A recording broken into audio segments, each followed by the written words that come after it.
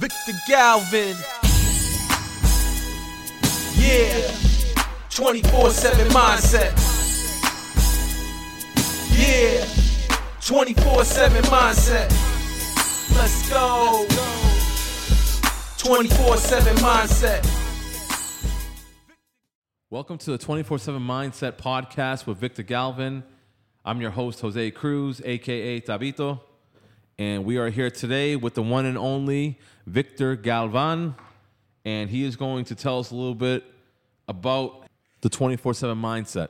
Yes, sir. And I wanted to start by letting you guys know how I made it here to the United States at a young age. I went through a lot of hard decisions, a lot of problems in my life, and we made the hard decision to move to United States like most of the illegal people, immigrants that wanted to change their lives, that wanted to go for the American dream. But the American dream will not be the American dream if you don't push yourself, if you don't force yourself.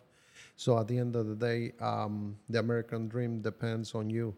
So folks, make sure stay consistent, make sure stay pushing yourself. I believe from 10 years old that I was going to be different, and here I am. And that's it. There's not much to add, so we're going to start. So at the age of 10 years old, I remember when I was very little that I was working all the time. I was looking for options, who I can help, how I can make some money. So there was a few times that, people will pay me. So before, back in my country, so you take a truck to the city and they load it with a machine. I don't remember if it was a machine. Probably they load it by hand. But anyway, so they will come to the little town and they will pay like 10 pesos for somebody to empty. So me, here I am, I'm unloading a yard of sand or a yard of stone. So I hated stone because when you unloading stone, it was harder for me to get that shovel into the stone. But anyway, so I was making about 1,000 pesos every load that I unload, so people can start mixing their loads for concrete, whatever they was doing on remodel on their house, whatever. But so that's one of the things that I remember. Plus, I remember this guy Salvador. He was the one that always trusts me to do the job, to believe on me, because at a very young age, I remember when we used to plant the seeds for the corn, and I always finish faster than anybody. So I'm planting every 2 to 3 feet, 2 seeds, 3 seeds, 2 seeds, 3 seeds. So I always emptied my bucket. That's where we kept the corn seeds. And when I finish, you put markers of the areas that you did. And he's like, "Hey, Victor, do you know that I'm gonna find out what you did with the corn? It's not possible that you finish this fast." And I'm like, "No problem, but how will you know?" He's like, "We're just gonna wait for rain, and as rain comes in, all this corn is gonna grow, and we will figure it out." So he will put markers to check me for the first time, but because there was some people that was kind of stupid, they dumped the whole bucket because they're lazy in the same spot. So you get all these corn plants on the same spot. But mine, he started noticing, after a couple months of seeing, wow, mine was more on apart, more perfect. Mm-hmm. So, and then he started trusting me with the chemicals. So when the plants was like almost 8 inches tall, we go with the first round of chemicals. So I carry a big bag and I'm boom, boom, boom, boom, installing the chemical next to the plant. And then we will come back and pick up all the weeds. We waited for the corn plants to get to probably about 4 to 5 foot, and then we will use a sprayer in our back to put Roundup or whatever, the chemical to kill the weeds. Mm-hmm. So before that, we have to clean it by hand, and then as you go, you gotta use fertilizer again. So we put fertilizer again to make sure the cornfields will grow nice and strong and give you big corn. So anyway, so he start trusting me, and then we wait for dry season when the corns get dry, so we can pick the corn, or we can cut the corn, so we can blend it and use it for different things. So that's where everything started. That's where I believe that the Salvador kind of trusts me, and after that, so every year he was looking for what he was gonna do so he can use me. So I tried to stay busy, but I went and asked him a couple times. I'm like, you don't got anything. So that's when I knew that he had a lot of like a pig farms and stuff like that. So he also started getting me involved on feeding the pigs, cleaning the crap out of the pigs, pushing that out, wash the areas where the pigs was sitting, and then milking the cows. And he started trusting me, so he was paying me like 2,000 pesos an hour, which it was the equivalent of probably about maybe 10-20 cents right now. 20 cents American? Yeah, an hour. But it was huge, man. With 20 cents, you can buy a big piece of bread and a nice soda. And then you put the soda in the bread, and it was the best thing that you can eat, man. But it was good money. So the problem is that I didn't keep the money to buy me things. I will give the money to my mom so she can buy the food and whatever so we can eat. I remember I used to pick up banana leaves. I used to pick up they used to cut the watermelon slices, and people would eat it and then throw it away. I wait for them to throw it away so I can get whatever it was, the red that was left over. And sometimes you go into the white of the watermelon. But that's a different conversation. But it was tough. I ate out of trash. I guess I identify myself a little bit with Eric Thomas, eating out of trash. Some of the struggles that he went through, I went through. So now I understand why he's so strong. So it's same as me. I'm a very strong guy right now. I can kind of almost want to cry, but I'm very strong now. I learned a lot from my mistakes. At the same time, I was mixing concrete and pouring columns. These columns was like 10 inches thick the most. So for me, they were like huge. At the age of 10, it was hard. It was impossible to mix it and pour stuff like that. I also, me and my dad used to make all the adobes for the houses of Las Tablas where I came from. So we used to mix horse crap and clay with pine needles. So you mix them together by barefoot. So I got my foot all messed up from all the pine needles. So we used to mix this one. So we made them like a 16 by 2 foot by 4 inches thick. And we got templates. We just fill it with mud and the mix that we did, and we just lay them in an area. And then we take the frame out and keep building until they dry. So it was already insulated. It was already reinforced with the pine leaves, pine needles. Yep. And so the insulation was the horse shit, right? Manure, So, horse manure. Okay. So, but anyway, so that's a little bit of what I did when I was 10 years old. I did not have the opportunity of spend a lot of time with the kids, go out and play with them. I did not have time to go to school, even though that my aunt was married to a teacher. But at the end of the day, I did finish 6th grade, and that's all the education I had. So the first education you went to was 6th grade? That's it. And everything else you just been learning as you're going? As I'm going, and I also learning from people that trust me, that put their faith to me, and here I am. This is all the work you were doing in Mexico. before you came to America, right? Yep, that's it. So when did you and your family decide that it was time to leave Mexico? It wasn't until 1993, so 12 years later, I born in 1981. So 12 years later, my dad pulled the trigger like, we can't live like this no more. We got to find the American dream. It was hard to find jobs to make a living. Yeah.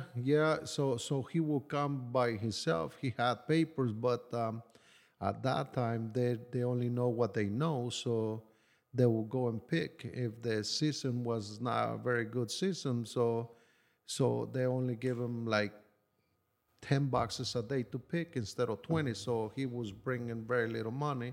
So we was always struggling for money and food and everything. So, but what I think what inspired my dad is to know that if he can bring us here,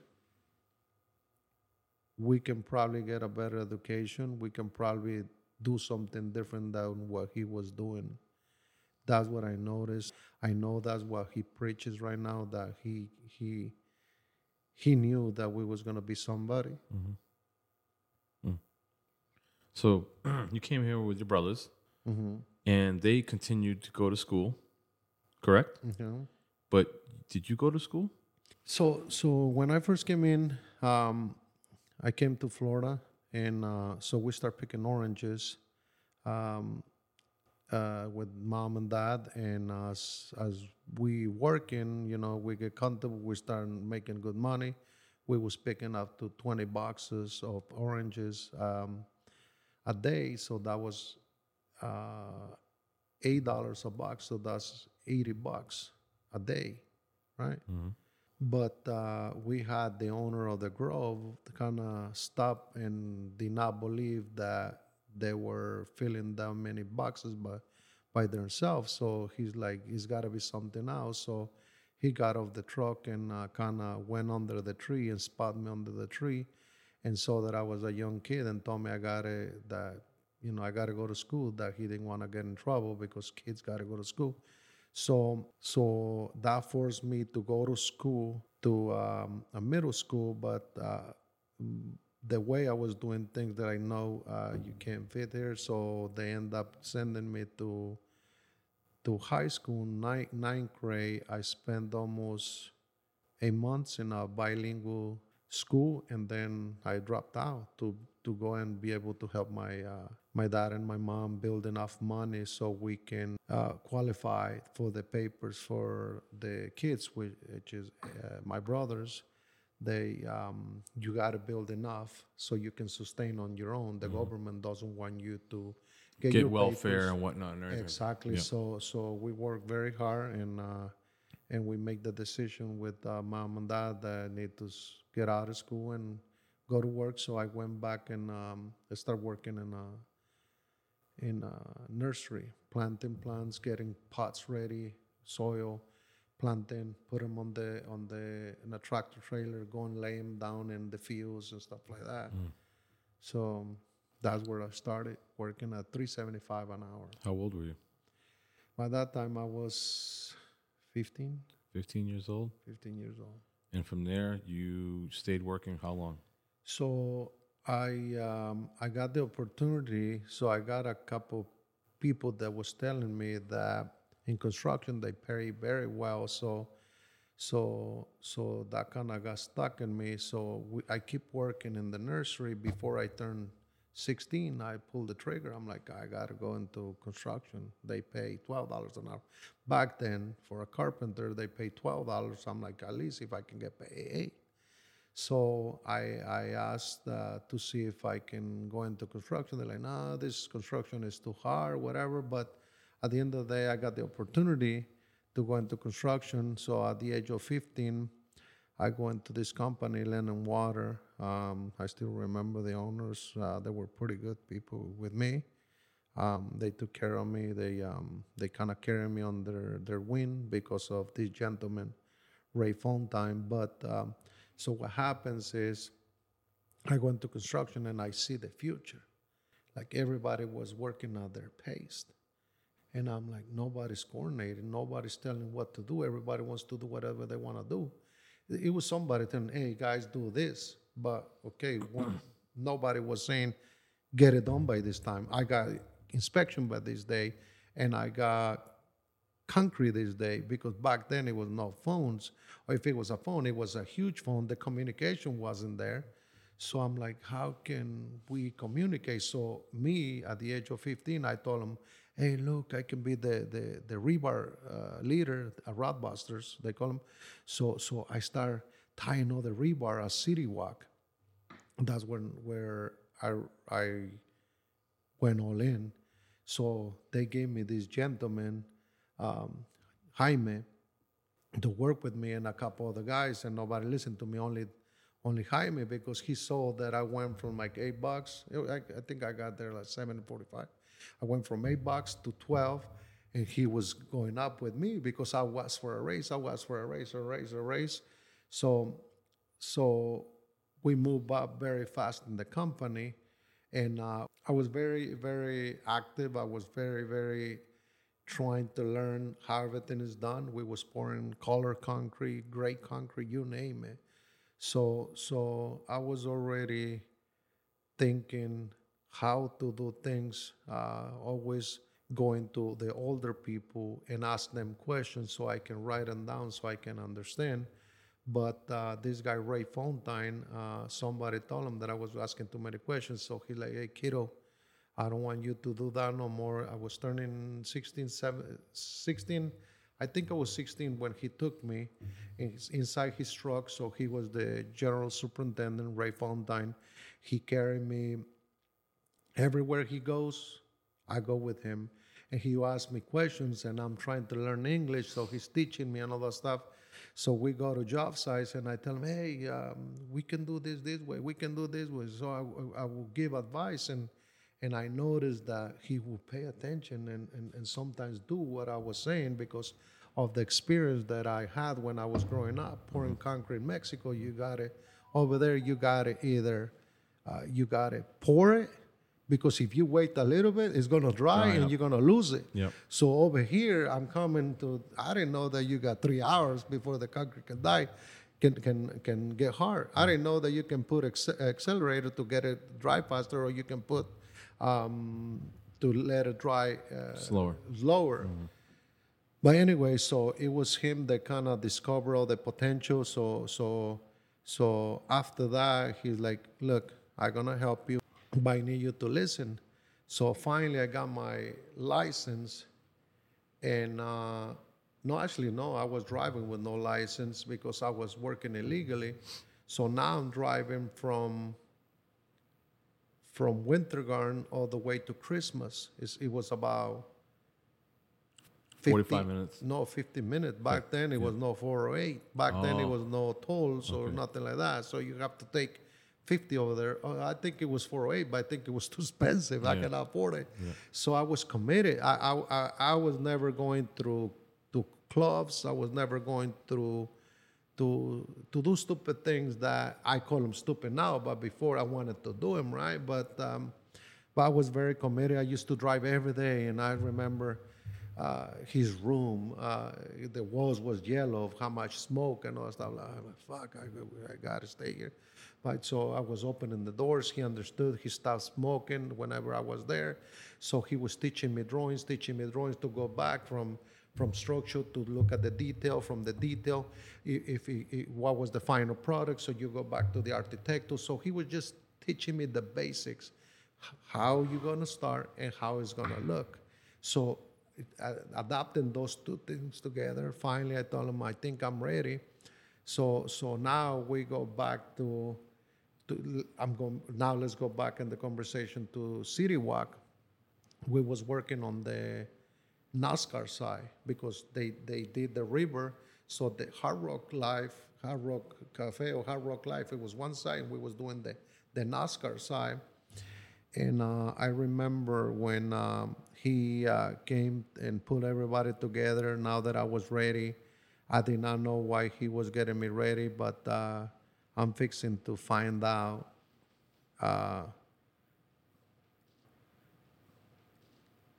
how my life was going to change.